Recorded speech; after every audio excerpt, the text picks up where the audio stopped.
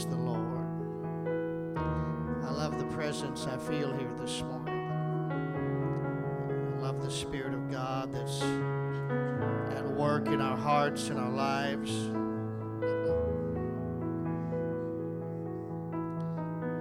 And what I believe the Lord is preparing our hearts for revival. I know that every church says they want it. We do.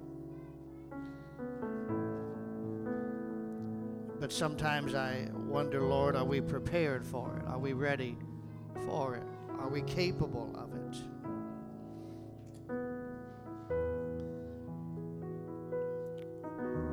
My heart this morning is a smorgasbord of ideas and thoughts that the Lord is dealing with me about. I confessed to Brother Cobb this morning. Sometimes I know where I want to get. I'm just not sure how to get there.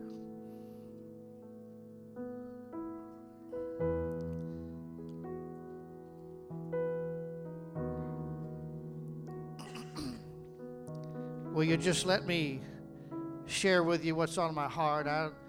It's not necessarily a prepared message. I ask you not to judge me on eloquence, because it's not going to be there today. It's just not. All I can do is share with you what's on my heart. In Psalms 42, David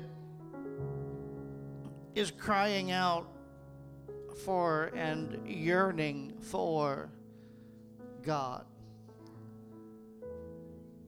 It is in that scripture that we read where he says that as the hart or the deer panteth after the water brooks, so panteth my soul after thee, O God. In other words, I want you, God. You are my very existence. You are what I need desperately at that moment. You see, as that deer would be chased and it would begin to pant and it would begin to grow weary and it would begin to be thirsty, the only thing that could satisfy was, let me find a brook somewhere, get a little drink. David said, that's how I feel, God. I want you. I want your power. I want your anointing. I want your glory. I want your magnificence. I want your excellence at work in my life. Not a pretty picture. Doesn't paint a beautiful, eloquent scene of the deer gently grazing. But what I see is a weary, a tired, a distraught, and desperate deer that is being chased by an enemy and is having so many thoughts and so many despairs and so many things that it's just gotta keep moving. And David said, that's how I feel. I just want God. And in his continuing remarks, he begins to explain himself. He says, I feel like I thirst for God, but when am I ever going to see him appear? My tears have been my meat night and day, he goes on to say, while they continually say unto me, where is thy God? In other words, You've been claiming this God of yours has power. You've been claiming Jehovah has authority.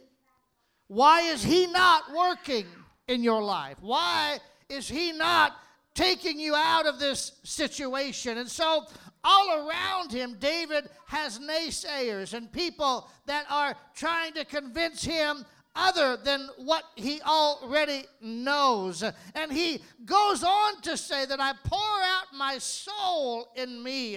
And on and on and on. He talks about the holy day. And he asks, why is my heart so disquieted? Why is my soul so disturbed within me? Why do I feel like I'm desperate and I'm hungry and I'm thirsty and I just can't seem to find the answer? But I want it so bad. And he said that his soul was cast down. But he went forward and he said, therefore will I remember thee from the land of Jordan and from the Hermonites, the hill of Mizar. And then he goes on to make a very interesting statement. And I have spoken about this before, but it always comes to me at these moments. Deep calleth unto deep at the noise of thy waterspouts. All the waves and thy billows are gone over me. And I began to think of a waterspout and what a waterspout is. When you see it over land, it's called a tornado. And it's very destructive. And we fear it. And we look at it. And we can only imagine its sheer destructive power. It causes people to lose their life. It causes damage, and it does a whole lot of things because there are things in its path that cannot move out of its way. I personally have never been through one of those, and I thank God for that. But I've talked to others that have, and they say it sounds like a freight train coming right through your front lawn, and it's overwhelming, and the pressure in the air and all of those things. It's the air pressure that literally can blow things apart, and it is destructive, and it's terrible. But David said that he remembers the beauty and the power of a water spout, and he speaks of the fact when deep calleth unto deep. And I began to think about that, and I began to realize that what David is saying is that when the heavenly element, that in the clouds, that power, that sheer force begins to whirl and it begins to cyclone out there over the water. There's a beauty and an awesomeness to it, and we look at it and we are amazed by it. But David said there's something about the moment when the depths of the clouds touch down and get a hold of the depths of the water, and we see that there's something almost magical, if you will, that takes place. The water from below mingles with the water from above, and you can't really tell where one starts and where one ends. All you know is that there is a beauty and a power and a sheer awesomeness to what is happening when the natural touches the supernatural. There's a power that's unleashed.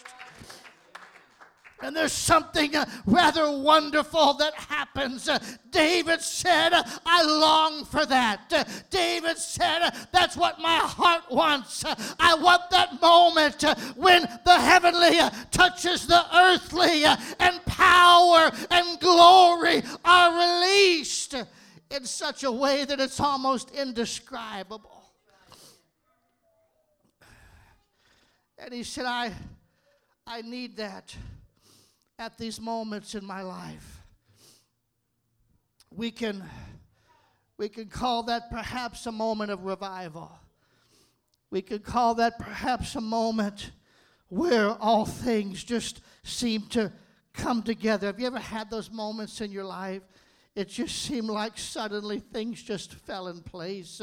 You struggled and you hurt and you battled it over and over and over again. You've been through many storms and you've been through many trials and many problems, but suddenly it seemed as though heaven dipped down and touched your natural life, and things began to change and things began to alter, and it was almost as if you were caught up in there and you almost could not tell the difference between the natural and the supernatural, because you were caught in that element where deep calls unto deep, and it is a place where wonderful, glorious, and miraculous things take place.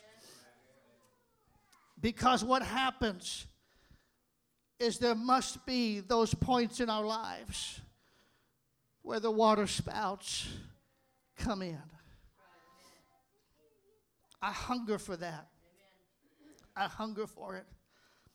You see, Jesus one time was talking to some folks, and a scribe came to him and said, Lord, what is the greatest of all the commandments? And Jesus, it says in Mark chapter 12, and Jesus answered him, the first of all the commandments is, Hear, O Israel, the Lord our God is one Lord, and thou shalt love the Lord thy God with all thy heart and with all thy soul and with all thy mind and with strength. And this is the first commandment.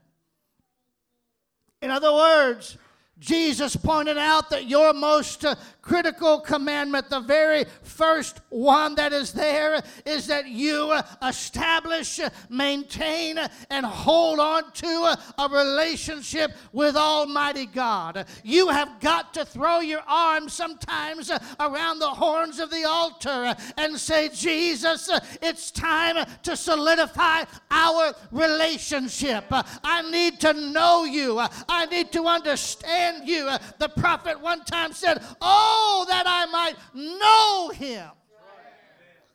I don't want to just hear about it.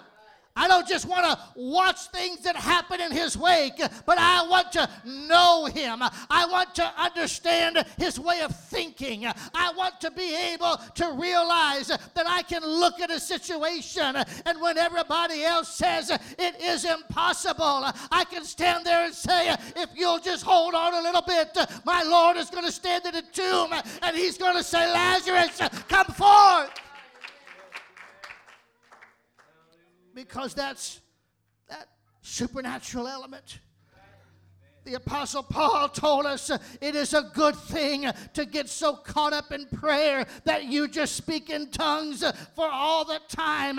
He even told them, I thank my God that I speak in tongues more than all of you. What was he saying? That he got the Holy Ghost all the time? That wasn't what he was referring to. He was referring to being caught up in prayer, caught up in a place where you don't even know. The Bible tells us there is a place in prayer, a supernatural moment when you in the natural don't even know what to say. You can't even form the words. But he said at those moments there will be a spirit that will well up in you, the Holy Ghost, and it will begin to pray and it will begin to say things. It'll begin to call out to God in ways you don't even understand. It talks about moanings and utterings that you cannot even understand what you're saying. I've been there, folks. I've laid flat on the floor. Some of you I know have too, because you've told me about it. And in those moments, it was as if heaven found the way to touch the earth, and you were caught up in a realm. The Apostle Paul even said one time he was caught up to a place, whether it was heaven or not, he really didn't know. It was just this place somewhere up there, and he was caught in between heaven and earth. You could read about it. But the Lord said that's the first commandment. And folks, I am here to tell you that you won't get past first base in your walk with God unless we have a supernatural relationship with God. Jesus told them one time when they were praying for a young boy, we prayed for him, Lord. We did everything we could. We went through all the motions, but something about that we tried, it didn't work. Why couldn't we heal him? Why is it that you walk down out of the mountain and in 5 seconds healing comes, but we prayed all day long and we didn't feel a whip of the Spirit? He said, because this kind can only come out by prayer and fasting. What am I saying? He said, you have not yet touched the spirit realm. You have not yet had that moment where heaven touched the earth. You tried to do it all in the earthly. You tried to do it all based on circumstances. You tried to do it all based on what you knew to be right. And you'll notice Jesus did not condemn them. He didn't rebuke them in that way. He called them a faithless generation, but he didn't tell them, don't ever do that again. What he said is, if you'll take that and you'll accompany it with prayer and fasting, you'll see the very same thing happen. He said you got to have both. So then he went on in his answer. He said, and the second is like, namely this, thou shalt love thy neighbor as thyself. There is none other commandment greater than these. So he added an element that it isn't just about those supernatural moments either. It is also about the moments where you just got to love one another. The Apostle Paul warned the church. He said, how good would it be if through the power that God anointed me with to heal, and I can pray over you, and in the name of Jesus, you're healed.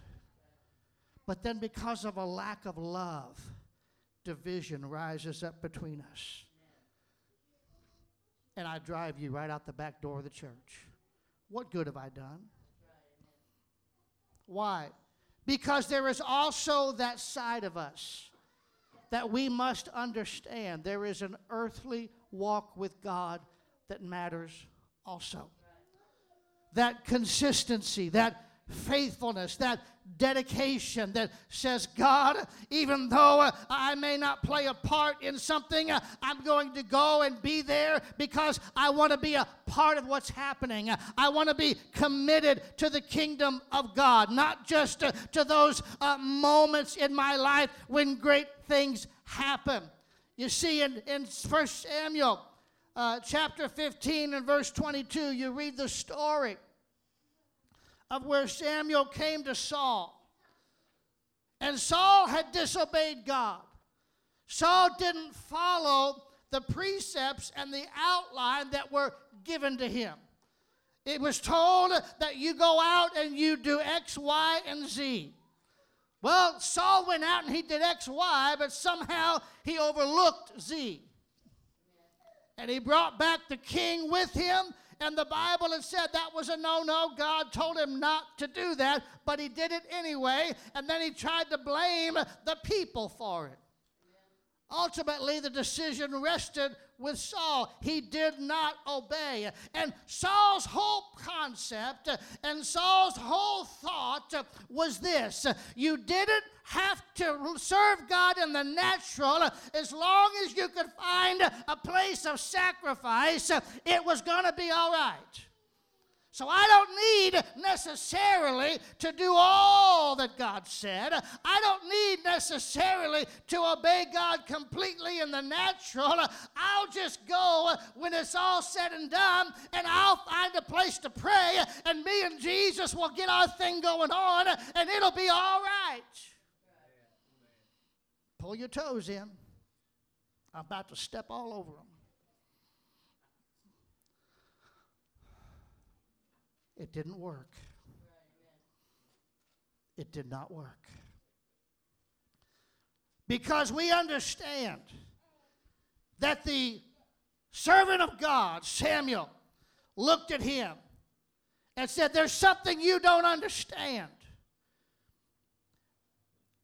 Hath God as great delight in burnt offerings and sacrifices as in obeying the voice of the Lord?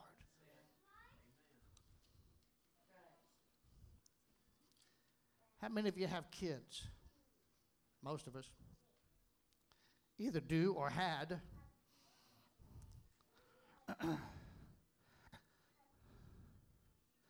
Now, you give them directions, and you say, this is what you need to do.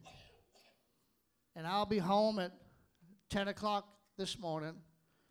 I'm leaving at 8. You've got 2 hours. When I come home, I want those dishes done. Ever had that or said that conversation with somebody in your household?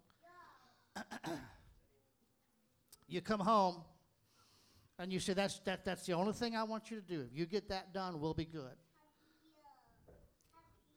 You come home, and surprise! You walk in the door at 10 o'clock, and they might have vacuumed the living room. They might have done some other thing. But you walk into that kitchen, and lo and behold, there are 7 more glasses than there were when you left, sitting there on the counter. All the dishes are still sitting there. They're not done, but they want to show up and say, but I vacuumed the floor. But that's not what I told you to do. I told you to do the dishes. But, as my father used to say, there's no buts about it. Except yours, and then I won't go into all that.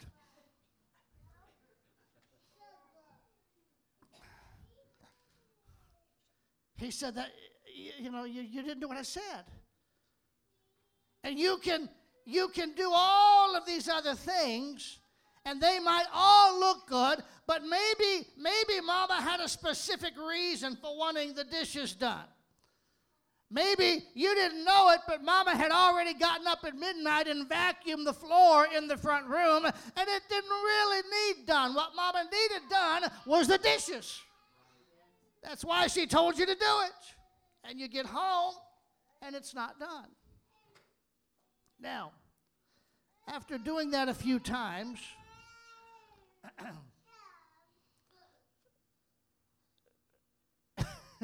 they say, I'm sorry. What do? You look at them and say, no, you're not. You knew exactly what you were supposed to do. You just chose not to do it. Why? You see, there is that natural side to living for God, as well as that supernatural. I remember in Bible school, we graduated, my wife and I both, from Apostolic Bible Institute up in St. Paul, Minnesota. Those of you that have been in the church for a while, you may have heard of it, but anyway, we were there, and I remember in our classes, there were some people that were what I used to call uber spiritual. Man, everything had a spiritual element to it. We had a prayer night one night. I'm not going to tell you who it is, but we had a prayer night one night. And he got up and he just said, I want you guys to know that when all of the lightweights get out of here, we're going to get down to some serious praying. So hang around if you really want to know how to pray. They said that. And I'm thinking, well, I'm gone. You know, because I'm not that uber spiritual. And he really did. 5 years later, he got a divorce. His wife divorced him because of infidelity. He had that supernatural connection in his life, but he never learned how to live for God in the natural. Folks, Jesus said you got to have both. I knew another one in the same Bible school.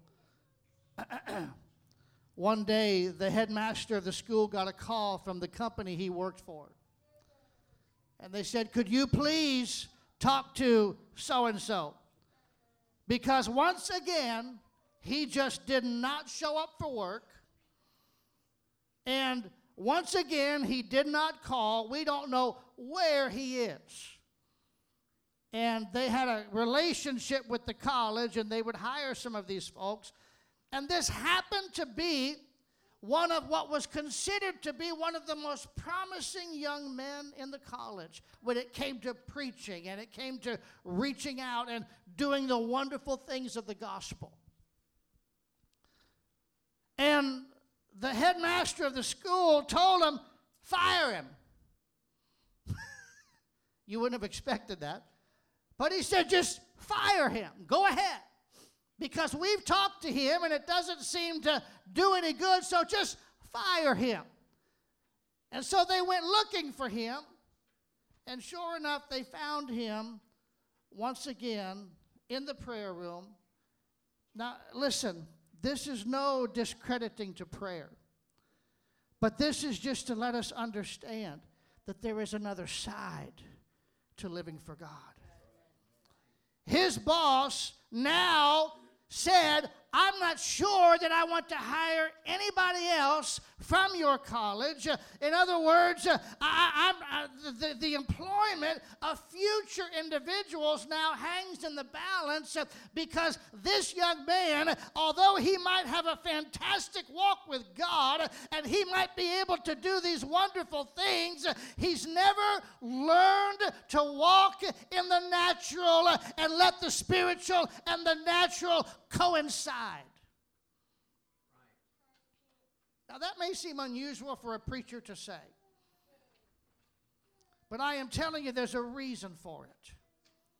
Because more times than not, when people concentrate only on the spiritual and never on the natural, realizing that there is a place where the rubber meets the road and you've just got to learn to walk with God, they end up down the road somewhere paying for it. Because they go through a trial, they go through a problem, there's something that crops up in their life, and they don't know how to handle it. Because sometimes God looks on in the spiritual, and he says, you know what, it's going to be all right. I think I'm just going to let you have this one. And it may not be that he's not going to come in like Superman and change the situation. You're going to have to fight your way through it. You're going to have a battle you have to go through. And if we are always and forever being supernaturally delivered from certain things, we will never grow strong in the natural. Does that make sense? So there's a balance. And when we find that balance in our lives, and I am here to tell you that preachers are not immune to this. So I'm preaching to myself too. I remember a story. You okay? I'm trying not to go too long, but this is on my heart. Moses. Everybody know who Moses is? Greatest prophet up to that time. You know who Moses is. They needed water. Lord said, I'll tell you what, bring the elders together, smite that rock over there, and you'll drink. Woohoo! Yes. All right. Call them together, hit the rock, boom! Water came out. Everybody drank.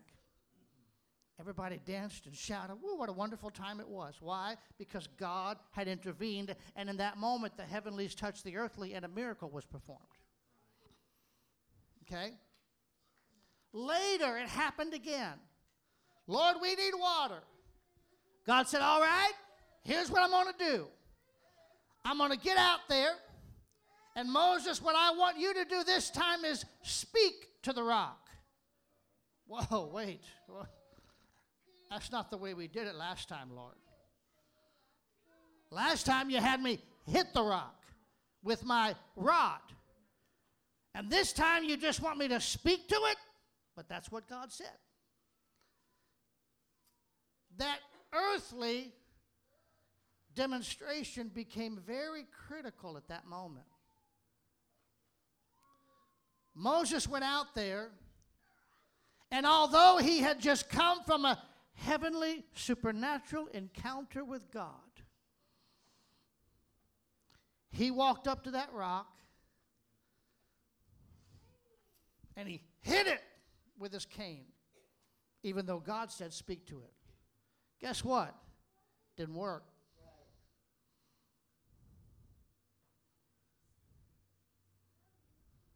So you know what he did?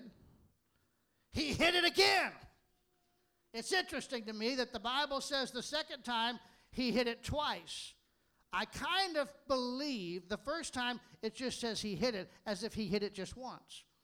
I kind of believe that God was trying to give him a chance there to change.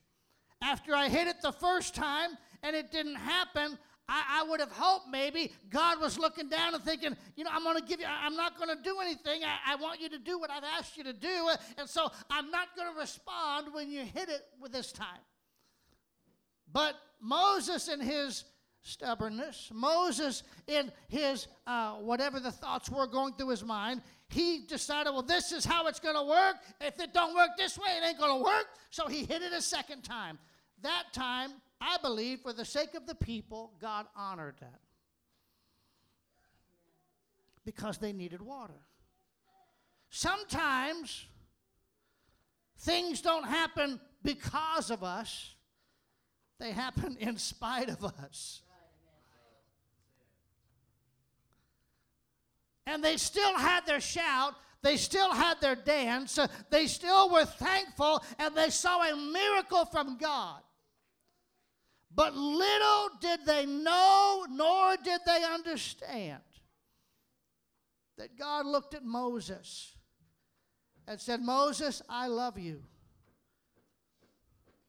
But because you failed to do it according to my command, and according to my instructions, forget that I honored it anyway. Forget that I let the water flow anyway. Forget that I still provided the needs of Israel anyway. There is still going to be a price to pay in your life because you missed it. You did it your way and not my way. And therefore, when the children of Israel come to Canaan's land, you are not going to be able to go in yourself. You're going to have to send everybody else. You could stand and watch. You could look over the valley for the battle. You could do all of those things, but you will never again step foot in Canaan's land. Because in the natural, you did not obey according to the way the Word of God came to you. You see, and this whole time, there was a supernatural power that just seemed to manifest itself in Moses' life. But because of this one area that he failed to live up to the natural side of things, it cost him down the line. Now, that doesn't mean he lost heaven. It doesn't mean that he didn't, because the Bible said that after he died, the Lord took him and buried him somewhere. So he still had that walk with God, but he didn't have it to its fullest.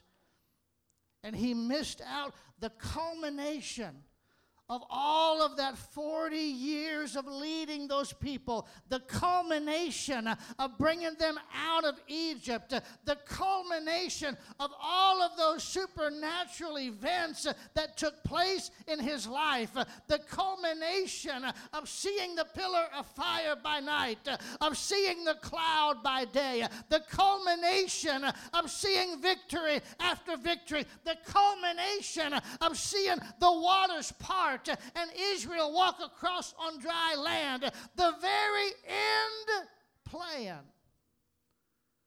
was snatched from him because he didn't do it in the natural, the way the Lord had told him to do it.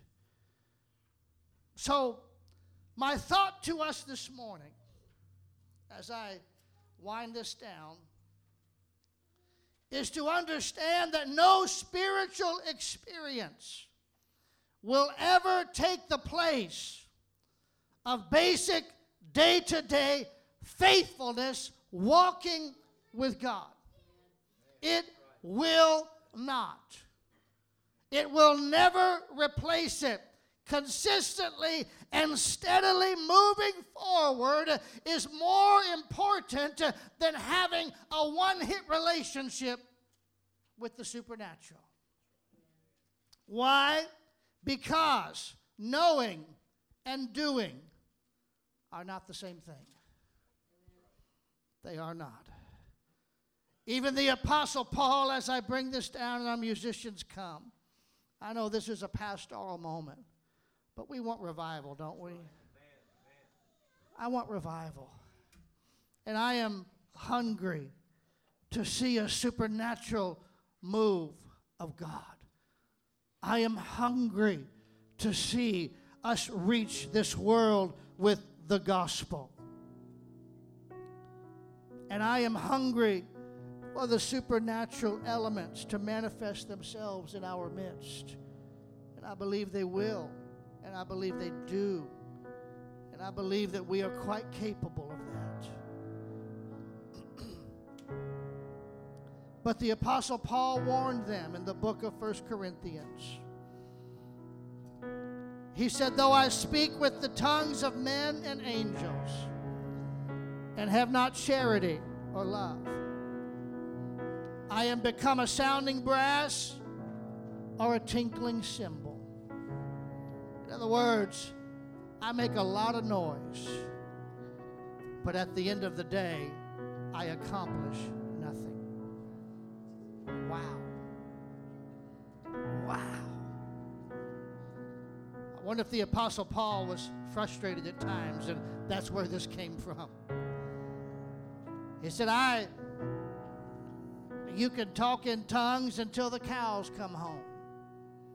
But unless you do something with it, all you've done is talk in tongues and had a supernatural moment, but it never changed you. He told them in 1 Corinthians that some were puffed up as though the apostle would never come to them. And they were making grand statements.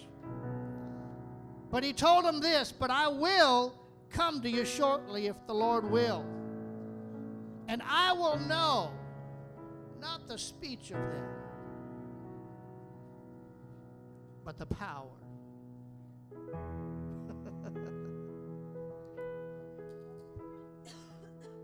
I want to find out if all this tongue talking has done any good. I'm going to find out if all this great preaching has done any good.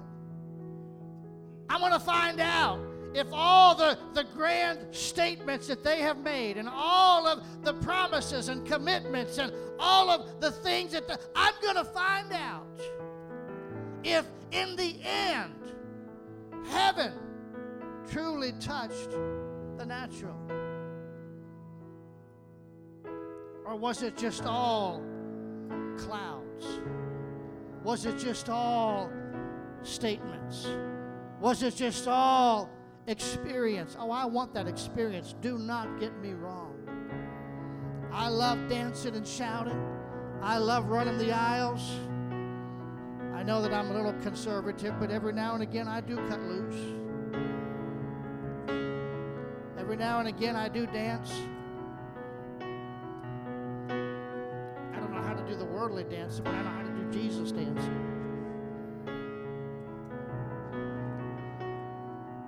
But the dance does me no good if it's only a one-hit wonder.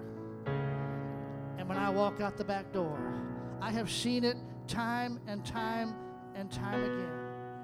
I have watched backsliders come back to God, weep and cry and beg forgiveness at an altar and receive it. But then a month later, they're right out there doing the same thing they just got delivered from. That pains me. That hurts. And I don't want our church to fall into that trap. I believe that we are on a precipice of a powerful and glorious move of God.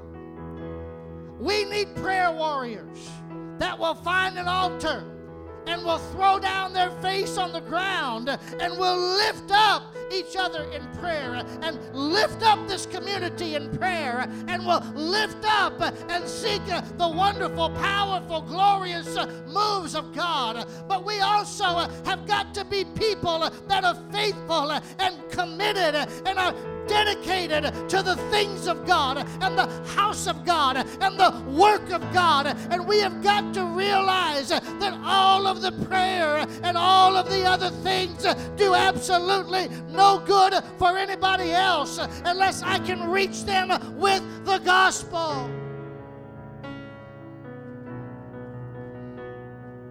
I can tell them of my experience. But unless I introduce them to Jesus Christ for themselves, what good have I done? So I want you to stand to your feet right now, if you would. I want to read to you what I consider to be the most ominous of scriptures.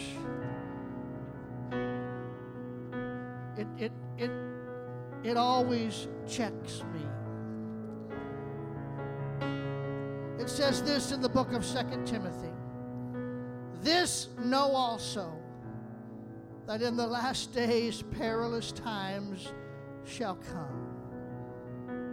For men shall be lovers of their own selves, covetous, boasters, proud, blasphemers, disobedient to parents, unthankful, unholy, without natural affection, truce breakers, false accusers, incontinent, fierce, despisers of those that are good, traitors, heady, high-minded, lovers of pleasure more than lovers of God.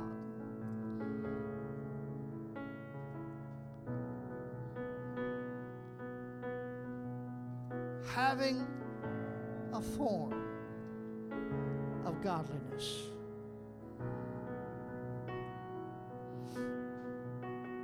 and that's important,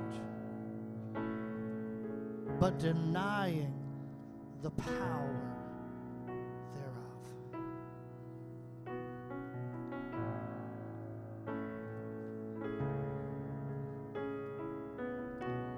That's an ominous warning for the church. Because when it all comes down to it, and when it all is said and done, the bottom line of the reason the church even exists. We call ourselves the bride of Christ. We call ourselves the anointed ones. The Bible says we will be kings and priests with Him.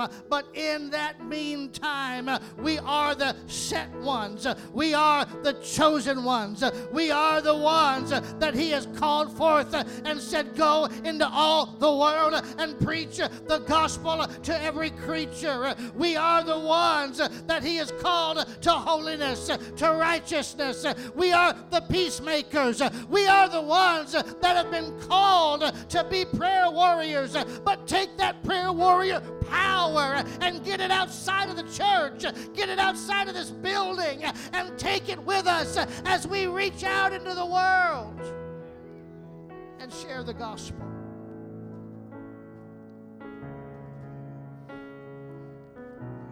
That's why I think it's so important to be in the house of God.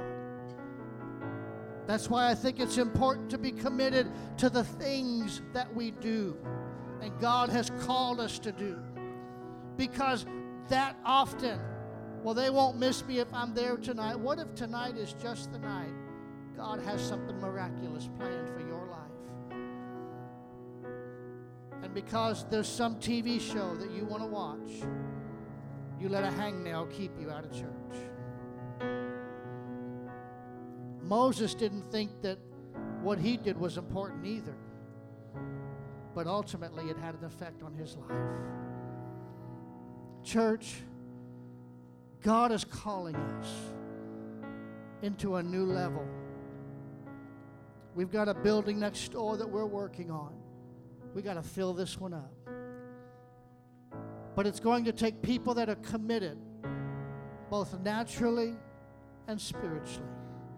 You cannot just do one, and you cannot neglect the other. They both must be. I want you to know I'm truly thankful for people who are here every service, and we need that. But I want you to be here every service, and I want you to have a supernatural walk with God on top of it. I'm thankful for prayer warriors that know how to get a hold of the thrones of the altar. And I want you to know that is so very, very important. But when you let go of the thrones of the altar and praying is done, you've got to get out there and be faithful and do the work of God. Because it is when those two meet,